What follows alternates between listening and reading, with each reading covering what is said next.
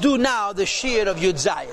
Like the Alter Rebbe says, it's two concepts of Ahava.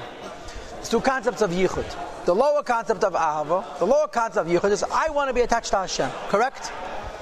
Yes?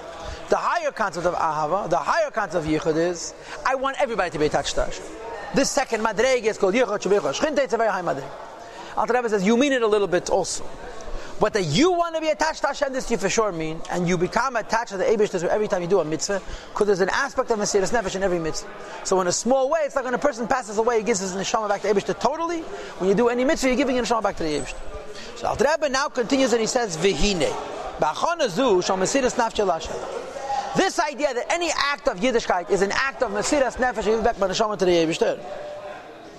Says Alter Rebbe, Yaschel bechza shachar. That's how you should start saying brachas in the morning.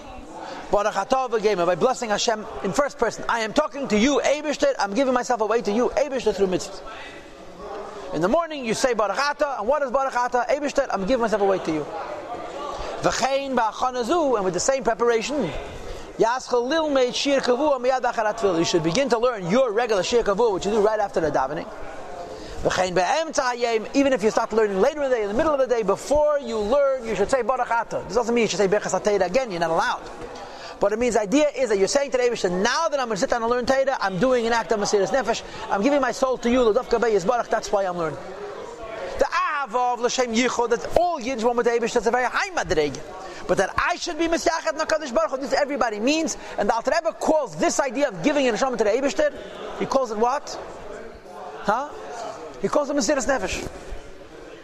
So before you learn, before you begin to learn, you have to have this preparation at least to say to yourself, this learning is being miyached me with the Eibishter.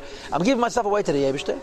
Kinei as it is known, the idea that when you don't do something lishma, it's possible.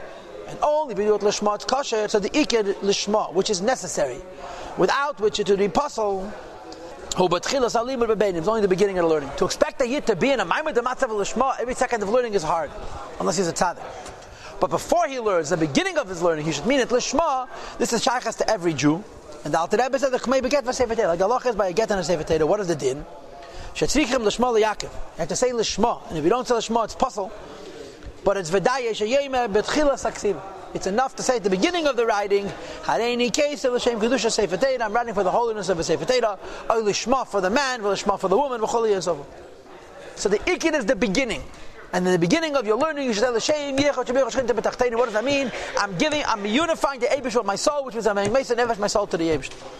But if you're learning for a number of contiguous hours, so in such a case, now you should think about this hachana. Call upon him once every hour at least. So if you're learning for less than an hour, before you start learning, you think my learning is a yichud. What is the yichud? My yichud b'Hashem, Hashem, my mesiras nefesh. If you're learning for many hours, once in an hour, stop and think about it again. Why once in an hour? Each hour there's a different amshacha, a different light which is brought down. From the higher worlds, to give life to the lower worlds. The light or the life which was available in the previous hour goes away. According to the principle, this is not zman, it's seder zman. But when an hour passes, that seed of goes away, with all of the Torah and all the mitzvahs that Yidden did in this world. A new hour, new tziruf, new alakus. Yes, new hour, new tziruf, new alakus. So we have to have a new Mesiras Nefesh, a new L'Shem Yichud. And when the hour ends and the Shem Havaya goes up and a different one comes down, it goes up in all the Torah and the mitzvahs that we did in this world during that hour. Each hour of the day, Shelet Tzilaf Acher, Yud Beis Tziruf Shem Havaya, Baruchu, B'yed Beis Shais Hayim. During the 12 hours of the day, there's a different tziruf of Shem Havaya. But Tziruf Shem Havaya, Adna is Balayla, Kaneda. The Tziruf of Shem Adna is Balayla. You have to understand. Yud Kei Vav Kei is 4 letters. If it's 4 letters, you can spell it in 24 different ways. As I state in Sefer Yetzirah, Abo Abatim Bein Ashish Esem Abo Avonim Bein Esem Abo Abatim. Now, so if Shem Havaya can be spelled in 24 different ways, and you say that 12 is by day and by night is a 12 hour, then you have a kash.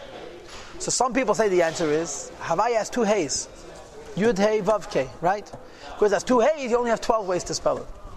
But first of all, there's a very big difference in the first Hey and the second. Second of all, Adnai is for sure 24 tzirufim, because Al Dal Nid Yud does not have any duplicate letters. So be that as it may, you have 12 tzirufim of Havai which are not represented, and 12 tzirufim of Adnai which are not represented, only 12 tzirufim of Havai each hour, and 12 tzirufim of Adnai. And Al Rebbe doesn't go into this at all. But the bottom line is, every ad is a different tziruf and a different yichud, so every ad has to be a new Mesiras Nefesh.